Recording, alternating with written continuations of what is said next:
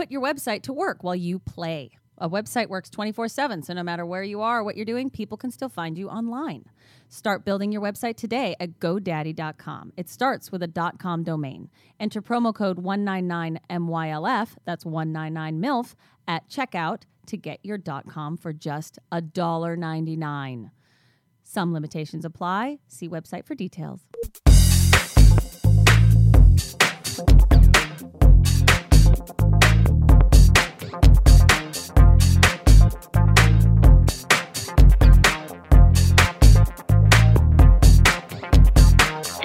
Hello, everybody. I'm Sophie, and welcome to MILF Talk, Make Your Life Fabulous.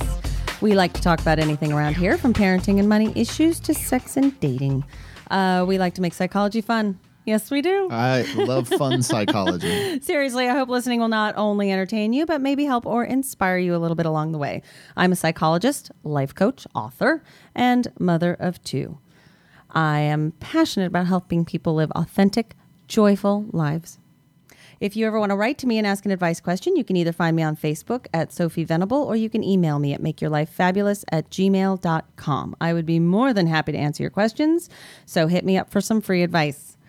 Listeners of MILF Talk, please welcome my favorite podcast buddy, Todd Robert Anderson. Hi, everybody. How's it going? So happy you're here. How are you today? I'm all right. I know it's an all right day for you. It's an all right It's just day. an all right day for you. Yeah, but it's we all got right. here. We're here. We're here. We're We good. Made it. I made it. I made it too. I actually had quite a challenge getting here myself today. I got in at 2:00 from. Oh, right. You got delayed at the airport. Yes, I made some friends at the airport. That's fun. Well, you know, there's something to being trapped in an airport, because you Yeah, wind there up is. like you have two choices. You can stress it and freak out and get mad and just spiral downward into anger. Yeah. Or you can say And fume. Just fume. Yeah, with just people feeling around like, you. why? How Yeah. the universe I just is the can't believe airline this. and goes this is crap. Yeah.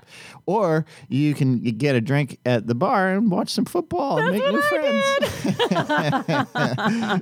I met football friends. I met, and I met this woman, and we were chit-chatting about Seattle because my boyfriend's daughter's moving up there. And then I'm like, well, but so you live up there? She says, no, I live in Temecula. I'm like, my sister lives in Temecula. And then I'm like texting my sister, come to the bar. I met one of your neighbors. Yeah. So we all chit-chatted for a while. And my girls, I have to say, total props to my daughters. Because, you know, of course, when you get that little text on your phone that your flight's been delayed 3 hours, it's just like, boom, boom, boom. You know, and my teenager's just like, I just want to be home. But she totally pulled it together because, you know, weather is weather. Yeah, you can't do anything about the weather. Yeah. So actually the vibe in the airport, even though everybody was sort of like tired of sitting around, and I mean, it was kind of wall to wall people because the flights were just... Well, that claustrophobia can be kind of rough. It's crazy. And I mean, there were just so many people there, and but the general vibe was like, well, there's really none of us want to really fly in a lightning storm. No, you don't. So we're kind of just going to be here until we can fly without dying. Exactly. So yeah, so it was, but my kids were amazing. We must have been in that airport for, oh my God, 4 hours, something like that. Yeah. So we finally got home at like 2 a.m. Wow. Yeah.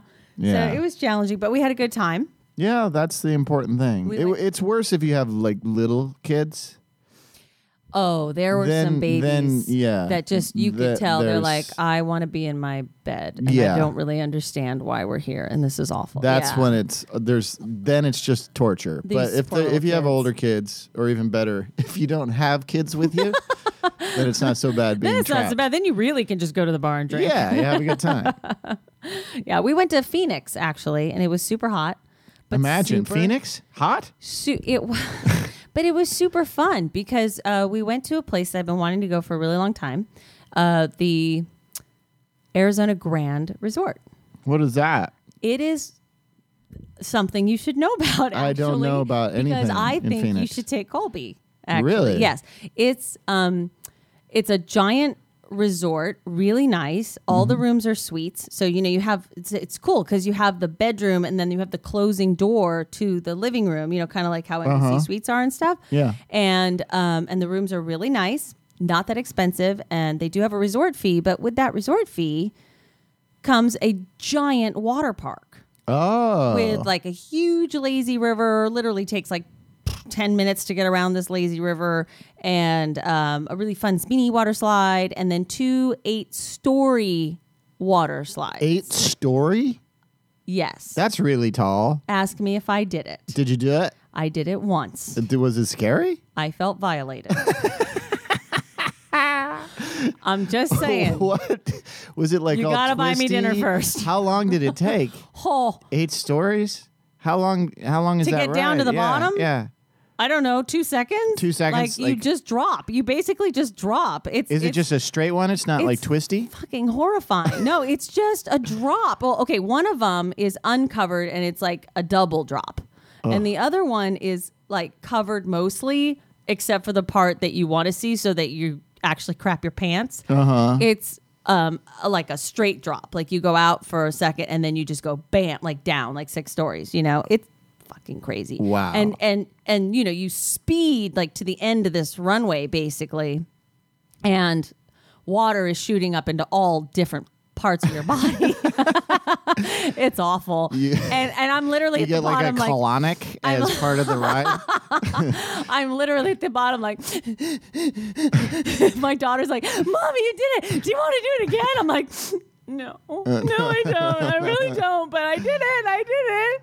Yeah, it was. Yeah, I don't. Maybe when Colby's a little older, he's not. He's not kids ready. had no problem with it. The kids, like the little kid, all of them were just like, "Woo, really? let's go!" Oh, they love that shit. Because he doesn't like roller coasters. Yeah, see, I don't like roller coasters. But you know what he might like is the spinny one. I'm sure he'd like the spinny one. Because that one's He all likes... curly Q and fun, and you know that's awesome. Yeah. So and then the lazy river and the wave pool, like all that stuff. It was like super fun, and the food was great. So anyway, I really am not being sponsored by the Arizona Grand Resort, but I thought it was awesome. Okay. And it's 20 minutes from the airport, and like it was just a really easy, fun vacation. And my kids were awesome, and they're like awesome little travelers. I'm so proud of them. That's awesome. Yeah. So except for the flight. Except for the but flight. I'm just happy to be home. But seriously, because right now where we're recording, we're really close to LAX. I was like, maybe we should just sleep here.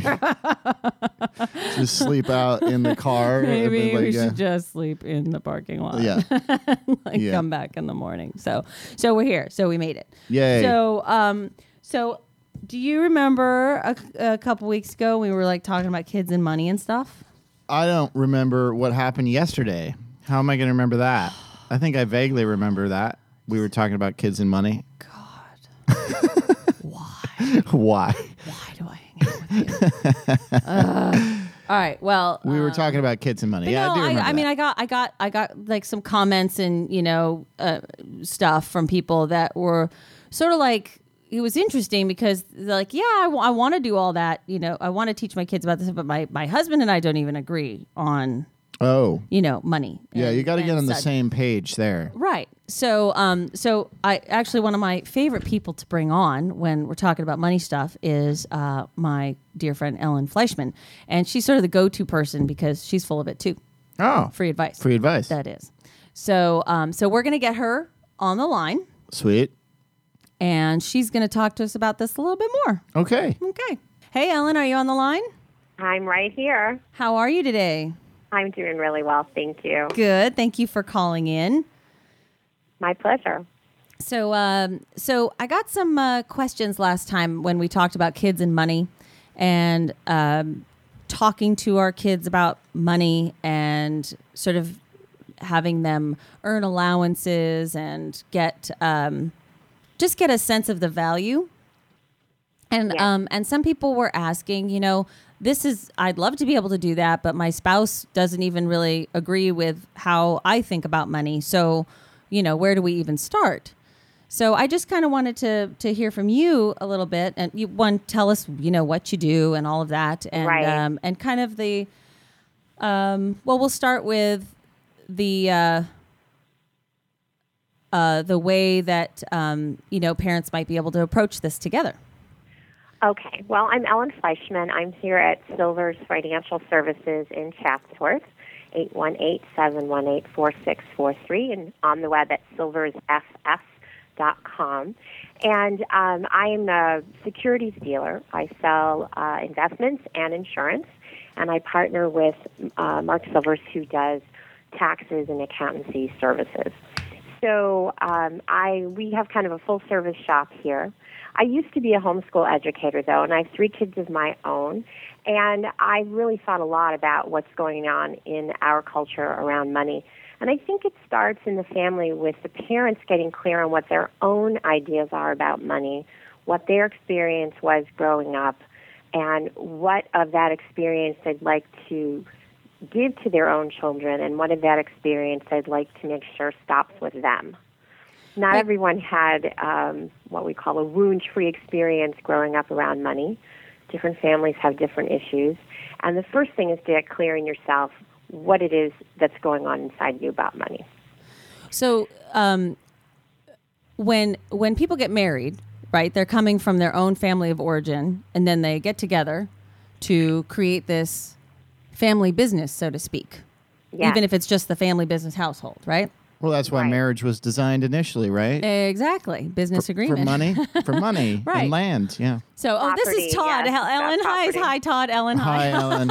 How you doing, Todd? Good. Thanks for asking. And so when you say, think about what money means to you, let's talk specifically, like what kind of questions should we ask ourselves kind of going into this mess? Right. Well, I'm writing a book called Women's Thriving Guide, and my first book is going to be Money 101. And in that book, I've got a whole sheet that looks at different ideas we have about money. Mm-hmm. We grow up with ideas about poor people, about rich people, and what that means. Mm-hmm. And sometimes we have ideas that rich people are evil, poor people are noble, or there's some sort of, there's some sort of trip that we've got about it that may prevent us from being all of who we can be around money. And so I think it's really important to unpack all of that and see what our unconscious assumptions are, even before we have a conversation with our partner. Because if we don't know what is setting us off or making us feel like this is a really important issue to settle this second, then we can't really be in a place to hear where our partner's coming from. So what might be some of the questions on that checklist that you might ask yourself, before you even try to communicate with somebody else? The worksheet looks at ideas that we hear out there in the world that our parents may say or other adults whom we trust, or things that we just might unconsciously pick up from the culture. Poor people are noble. Rich people are evil. Poor people can't get a fair trial. Rich people control the court system. Those are just a few of the ideas. Money makes you an asshole. Rich people are generous. Money is the root of all evil. I mean, There's a lot of things that people learn about money that, true or false, don't really matter. It's about how we think about them, what we believe is true. And if we have ideas that money is evil or nice families don't talk about money, then it's impossible to have a conversation with your partner, much less with your children, about how money works in the family, how they can feel empowered around it, and how they can make some really conscious choices about what they want to do with their earning and spending power. Well, that's interesting. Like, Todd, did you know did your parents talk about like whether or not they could pay the bills, or was it sort of a quiet adult conversation, or did you hear about it? Well, yeah. I mean, my dad made me aware that he made me aware that, if I'm talking on the phone long distance. Oh, God, remember that? Yeah, I know. And I'm very, very old. Hang up, it's long distance. Yeah, exactly. You talked for an hour long distance last night. Do you know how much that costs? Right. Okay. And then he, with those kinds of things, he would say, if you want to talk like that, it's fine, but you have to give me the money for that. Okay. So that made me aware of how bills worked. And I think it's, and then oil and electricity and all that stuff. When you're turn a off kid, the it's lights, just like blah, a blah, thing blah. that happens, But he would tell me that all the time, and it took a while for it to sink in that everything is costing money. Yeah, I guess that's kind of the overall message that most kids hear is like, stop spending money. Right. Stop spending money. Money is scarce. And money is my scarce. father's favorite line of blessed memory, he'd walk into the room, turn off what he considered to be the extraneous lights, and then fuss, what, you've got stock in the electric company? Well, actually, Yeah. Daddy, I do now. I sell lots of utility stocks, and they do quite well. But that's really not the point. Yeah. When we grow up hearing those kinds of things fussed at us, it makes us afraid. It makes us feel ashamed, as like we're not allowed to take up space. We're not allowed to spend money. That spending money is scary and somehow wrong. Oh, my dad used to keep the house so cold too. I grew up on the East Coast. It was freezing in Massachusetts, and I got cold really easily. And I'd be like, "Can we just turn up the heat a little bit?" And he was like, "No, we don't need to. It's perfectly comfortable in here." And he's like, "Put on a blanket." That's it. Yeah. Wear a blanket around the house. Put on 2 pairs of socks. No, I understand. I grew up in the Midwest, and my mother loved to have the air conditioning down to 72 in St. Louis in the summer when it was very humid. Oh. And then circumstances in our family changed when my parents got divorced, which often happens in families. And suddenly it was up to 80 because it was just too dear. It was just too expensive. It's very important for us to look at what our trips are about money and then have the conversation with our partner about what do we want to pass on to our kids, what are our values. See, there are 2 components to self-esteem. There's feeling lovable and feeling capable. And this is really about the capable part that we want to give to our kids. We want them to have a sense of confidence. We want them to have a sense of abundance. We want them to have gratitude, and we want them to have compassion. Those are the 4 things that, in my opinion, are really important to instill in our children regarding money. So when we talk to our partner about it, we're asking, okay, what can we do to help them feel competent in the family, make them feel like they're making a contribution, and that contribution is important enough that we recognize it with money? Because that's how we keep score in this culture, is money. So when kids understand that from the age of 3, they can set the silverware on the table as part of making the family meal, or they can pair socks out of the laundry, and as they get older, they can do more and more difficult and challenging chores and be compensated for that. That builds their competence. And Except if you make them pair socks out of the laundry, because you're setting them up for failure with that one. I'm sorry. That's just mean, Ellen. I don't mean to be mean, but my kids, actually I had my 4-year-old doing her own laundry. She was of the opinion that it was important to change 9 times a day, and as soon as the clothes hit the floor, they were dirty. I said, let me introduce you to the washing machine. And from then on, she was doing her own laundry.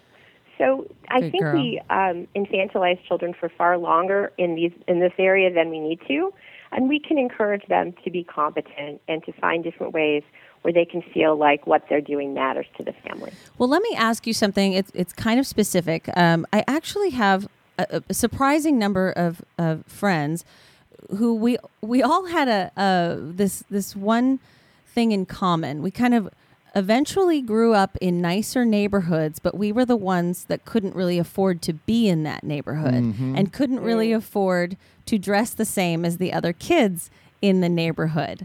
And it's just interesting to me that I have so many people in my life who all have the same story. And it's interesting because, like, I live in Westlake, which is a really affluent neighborhood, and we're fine. You know, we're doing just fine. But, you know, I am divorced. And so I don't have like massive amounts of expendable income. And my kids' friends, you know, they all get like $100 to go to the mall, or, you know, like they get, you know, $50 a week for doing nothing, or, you know, some of Mark's kids' friends just, I mean, my God, they just get anything they want, you know. That's how I grew up. And it's sort of like if you have, and then you know, you're like, his kid will say, "Can I have, you know, $20 to go to the mall?" And he's like, "Well, get a job." Yeah. It's like, but none of my friends get a job. Yeah, I understand. You know, none of my friends have to get a job, and so this is a real. You were talking about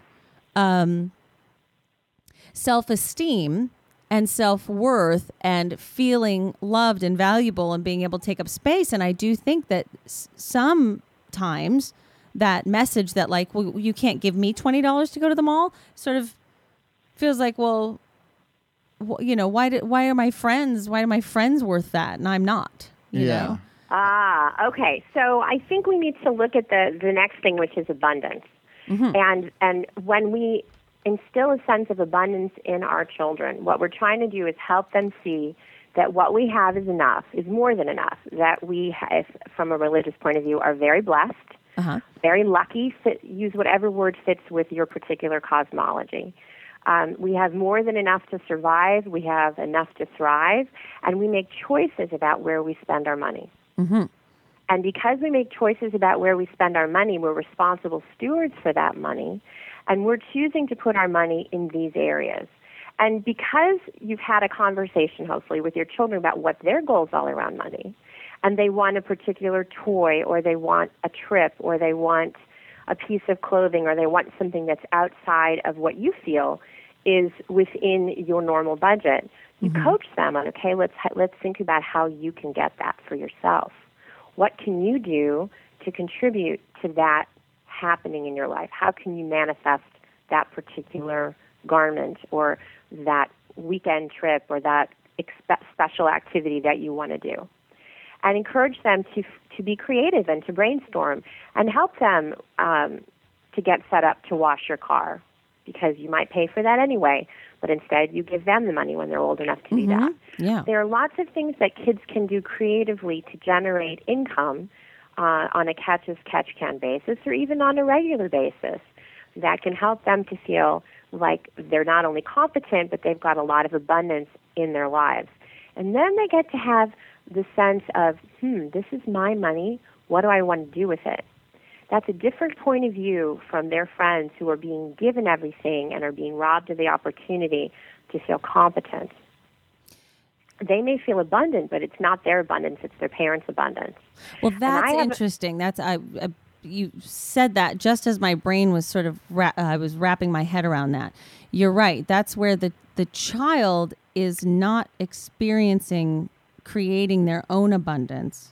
Correct. They're just experiencing the trickle over from their parents' abundance. Yes, and they don't get empowered. There's nothing tied to their self-esteem about it. Right. And some parents have it wired that because they love their kids, they give their kids anything they want. Sure. And I don't think that that's actually helpful. No, I agree with you. I have a 25-year-old, a 21-year-old, and a 16-year-old. And the thing that I noticed, because my kids went to private school with children from far more affluent families than we were. I'm also divorced myself. And we went through the same issues. And my children, as I said, were doing their own laundry and were packing their own lunches. And the other children either had their mother doing it or they had staff doing it. Yeah. So when it came down to the fact that my kids know how to live on their own now, and these kids don't. They have a far steeper learning curve later on in their life to learn how to be independent adults, because they never had to struggle, and that struggling is a muscle. You've got to help them build that struggle muscle and get it strong. So when they want something and they work for it and they're successful at obtaining it, that's a success experience that they can then build on and refer to, and it's a touch point. Remember when you wanted that Nintendo game and I said you were going to have to earn it, and it took you 10 weeks to earn it? Let me tell you, that Nintendo game is going to be far more meaningful to that child than the Nintendo game that's just given to them. Yeah. Mm. And what's really cool now, because you can take, let's say you take your old Nintendo game and you sell it, you can sell it online, and it's like, this, whatever money you get, that's yours. That's yours, yeah. That's your money, and you get to apply that to, another thing, and you help them make decisions. Well, do you, now that you have the money, do you want to wait 2 more weeks and get the next version? Or right. and you help them learn how to make those choices. Also teaches them patience right there. Yeah. Yeah. My son is 8. I have a question. Instant mashed potato society is not really helpful to our children. No. I have a question. My son's 8, right? So my wife read something about, allowances. And it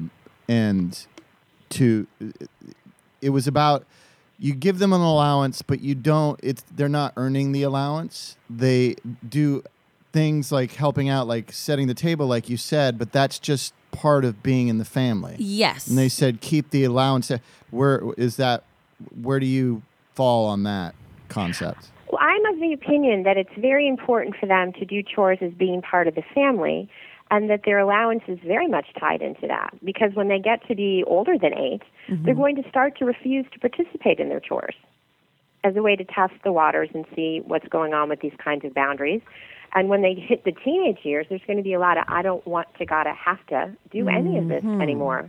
I'm too busy, or I don't care. But you think that tying the allowance to that, like if you're not doing chores, because I think the point of this thing my wife read was you don't want to tie the money to the chores because they should be doing the chores because that's part of being in the part family. of the family. You know what I mean? Well, that's a lovely thought, and I think if that works for your family, that's great. I don't know if it works. Yeah, like if you can get them to follow. That's not how the real world works. Well, that's because when you go to work and you are an employee and you do your job, you get paid. But if you don't do your job, they don't pay you, which is how it really operates. So let's look at that in terms of the family. Here are your chores. If you do your chores, you get paid. When you do your chores, you get paid. If you don't do your chores, you get paid less. But there's a lot of things that we do in life, like laundry and cleaning the dishes and stuff, as adults that we don't get paid for, right? If you don't do those things, then your life isn't pleasant. Let me know what you think of this. What I will do is my kids have a couple jobs that they do. It's a little challenging because when you have like this split custody, and the houses are different, it's challenging. So they have a couple, things each that they do that it's like, my daughter will say, oh, do I get $1 for doing that? I'm like, no, you just do that because you live here. Yeah. Well, that's what we're sort of doing too. Right. Yeah. And then what we do instead of like a set allowance is if you do such and such, you get a point, and for this you get a point, and for this you get, and the points are worth $1 or whatever, whatever they're worth. And it's a little bit like you said, catch as catch can, and kind of it's not very structured. Yeah, because and it sounds like an extra level of bookkeeping that I personally wouldn't want to deal with. But if it works for your family, that's but really it may stop working, because I know that like my other daughter, she really likes structure, and I think she would kind of like to maybe arrange something where she could do, kind of specific things for a particular allowance. And so, and I think I have the same concern Todd does, whereas it's like, well, I don't want you to do things that are just sort of basic self-care, like dishes or whatever, just because you're getting paid. But I guess if that works, then pay them, right? I guess. Well, as long as there's follow through. We have sort of. Well, what other jobs can they do when they're children? Let's really ask that question. What could they do out in the world to get paid? Now, some of them are going to be in the industry, but not very many. Right. And they're not going to really get a hold of that money because they're not competent to deal with that level. Right. So we have to create a structure in which what they can do gets compensated or rewarded, however you want to look at that. Right, like laundry, and from dishes. That, all the different lessons can flow. This is how much you give. This is how much you save, and this is how much you spend. And I have some percentages there that I can recommend. I think it's important in building gratitude and compassion that it be a tradition in the family that 10% of what we receive, we give. And then we should save somewhere between 10 and 25%. You're going to find some kids that don't want to save a single penny, and some kids, the dollar just burns a hole in his pocket as soon as he gets it. I've got one of each. And other kids who never want to let go of a single cent. And, she's holding on to $100, and she just can't decide what to do with it. Right. And that's fine. She can take her time, but saving no more than 25% makes sense to me, where that means that they're supposed to be spending between 65 to 80% of what they earn as allowance or what they earn for extra chores. The things that are chop wood and carry water that we go through on a daily, weekly basis, laundry and kitchen duty and sweeping the floor and that sort of thing, those are just the regular things that I think are part of being part of the household. But if they're sorting through the pile of junk mail that you don't want to deal with, and they're taking out the address information and shredding it and recycling the rest of it, that's a service that they're providing to the family that isn't part of normal family life, and be compensated extra. Right, that's like a little office assistant. I think that's sort of what we're doing. I mean, we give them like $3 a week as an allowance, but if he wants more than that, then he has to do the special jobs. But we don't connect. I don't think we're connecting the allowance to, making his bed and setting the table. Well, I guess maybe that's the definition of an allowance. Yeah. Is that it's like here's kind of the money that your fun money or whatever that you get to do just because. Great. And so if you have a religious practice and you meet on a regular basis, then you might want to encourage your child to bring 10% of that allowance to donate. See, I think my kids would like that. I think if I said, hey, you guys got really generous gifts from Grandma. Why don't we go buy some canned goods and take them over to the food bank? I actually think my girls would really like that. I think that would. Yeah, my son is kind of obsessed with homelessness. Is he? So, he saves money to give to charity. I have taken to keeping a box of protein bars in my glove box, and when I see someone by the side of the road, I'll pull over and give them a bar. Oh, that's a good idea. That's a good idea. They say they're hungry. I'm giving them food. That feels more direct to me than handing them money that, honestly, I'm not sure where it's going to go. Right. Yeah. And my that's kids a whole feeding, other ball of wax there. I do like. So my I do kids like the guys giving who the have. person food, and it's like, okay, he says he's hungry with the sign. Here's some food. Well, there are the guys who honestly say, "I want," their signs say, "I want to get a drink and some cigarettes." Do you not give them cash? Or I've seen them, and I respect it. It's honesty right there. But when we encourage them to give, we're building that compassion as well. Yeah. And I think that's very important for them to have that sense of compassion, that sense of there, but for the grace of whatever power you believe in, go myself and our family. And when we have so much abundance, we're grateful and we're compassionate. And that's part of the bigger lesson around money, and why I think it's so important to have the conversation with your partner. What's important for us to teach to our kids about money? Because there is a dearth of financial education in the school system. It's almost as if it's a taboo subject. What did you get in school about money? That is the issue. Yeah, I really find that it really is a taboo subject. It's like, why can't we even just talk to our kids about what a household budget looks like? Why can't we talk about that? Is it because, everybody's parents make a different amount of money, and so like That's true. I don't remember at any point in my education somebody talking about the realities of just a household budget. Yeah, right. You hear about economics and the history of economics, and it's kind of hard to wrap your mind around that. Never got that. Yeah. I never understood precisely how the stock market works, and I it's weird and it doesn't make sense. But the fact that I was never taught simple cash flow through a household.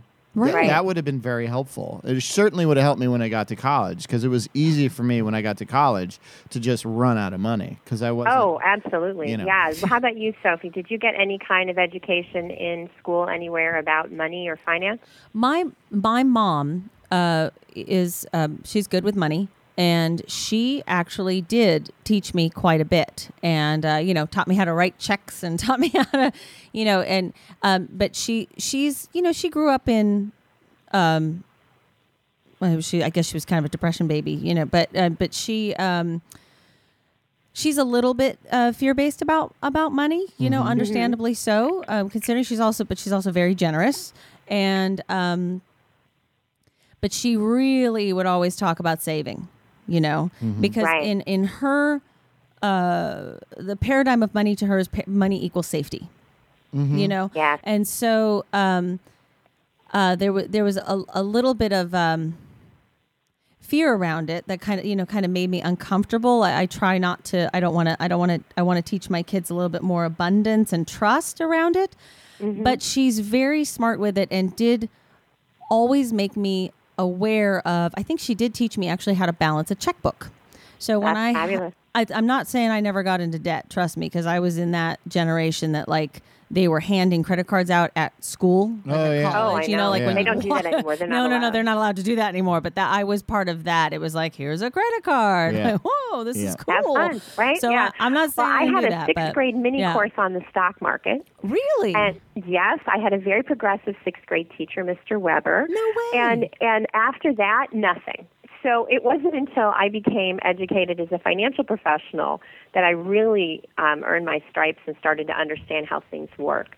And you know what's ironic is that I went to a very, very good university in the East Coast, and I took calculus in my last year of high school. And yet my middle son, who wasn't so great at math, had a finite math course where they actually taught him how to balance a checkbook and went through the interest rates on credit cards and savings and investments. Wow. He had a better understanding than these other kids who were taking calculus and going to supposedly better schools. Can you imagine being in 12th grade and actually learning about the bullshit of credit card interest and how that, that would be amazing. That would have saved practical. a lot of people a lot of trouble. Yeah. Oh, I know. Just teaching them the rule of 72 would be a useful thing to teach in a math class. And What's the rule of 72? Very seldom taught. What's the rule of 72? The rule of 72 is how compound interest works. So if you have, say, an interest rate, you divide it into 72, and then you find out how long it takes to double your money. So, for instance, if there's a 4% interest rate, it's going to take you 18 years to double your money. And good luck finding 4% currently at any of the banks that are having savings accounts. Interesting. But, if there's an investment and it's paying 8% and it's compounding, it's going to take you 9 years to double your money.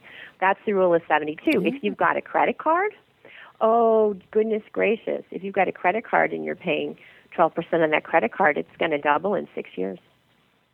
Yeah. Oh, yeah. And it'll take you 72 years to pay it off. That's the rule these days, of 72. I don't know if you carry balances, but if you carry any balance on your credit card now, by law, they have to tell you that if you pay the minimum, this is how many years it's going to take to pay it off. Yes. And sometimes it's laughable. Yeah. It's like, this is going to take you 31 years to pay off. What? So it's very important to teach children how to be competent in the area of money so that it can make good, sound decisions that will help them down the road and make them feel like they're on top of it, and it's not some big, scary, here be dragons part of the roadmap of adulthood.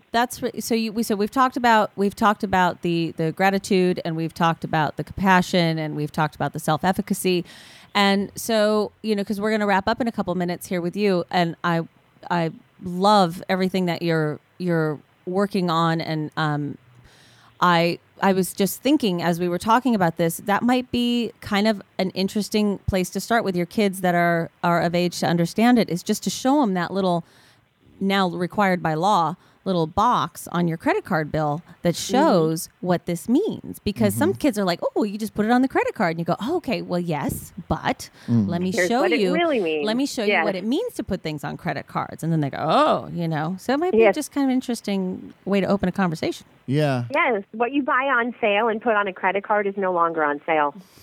Right. Right. That is so true, isn't it?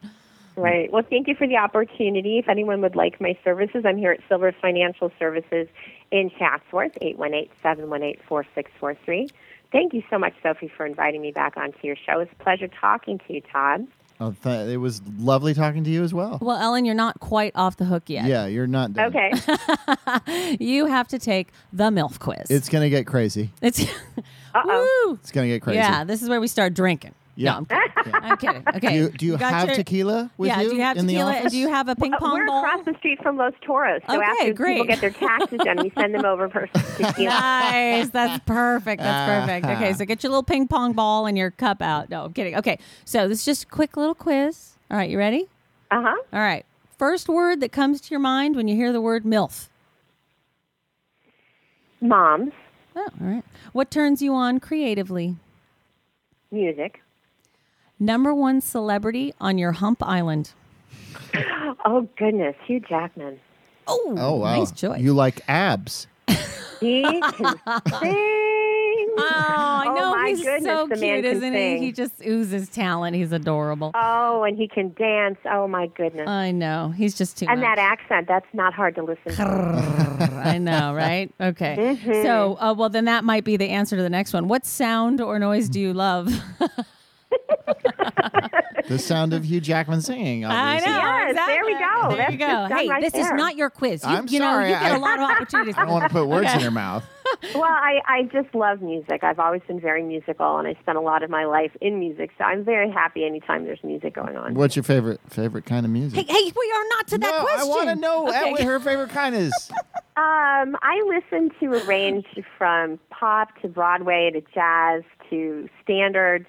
I'm really happy that they put the 40s back on Sirius Channel 4 because there's some great stuff hiding on that station. Yeah. It just keeps me happy when I'm sitting here at work helping people with money. So I love the old school music stuff. I used to sing it with my dad. So fun. Great okay, stuff. So what noise or sound do you hate? Whining. Here. Favorite song to sing in the shower? Oh, it depends on my mood. Okay, good mood. Good mood? Respect. Aretha Franklin, yeah. What about a bad mood? Oh, love's been rough on me. Etta James. Nice. Nice. Boy, that's a Etta depressing James. shower. Okay, what's your favorite song to sing at karaoke after 2 drinks? Oh, goodness. Bring Him Home. Oh, my God.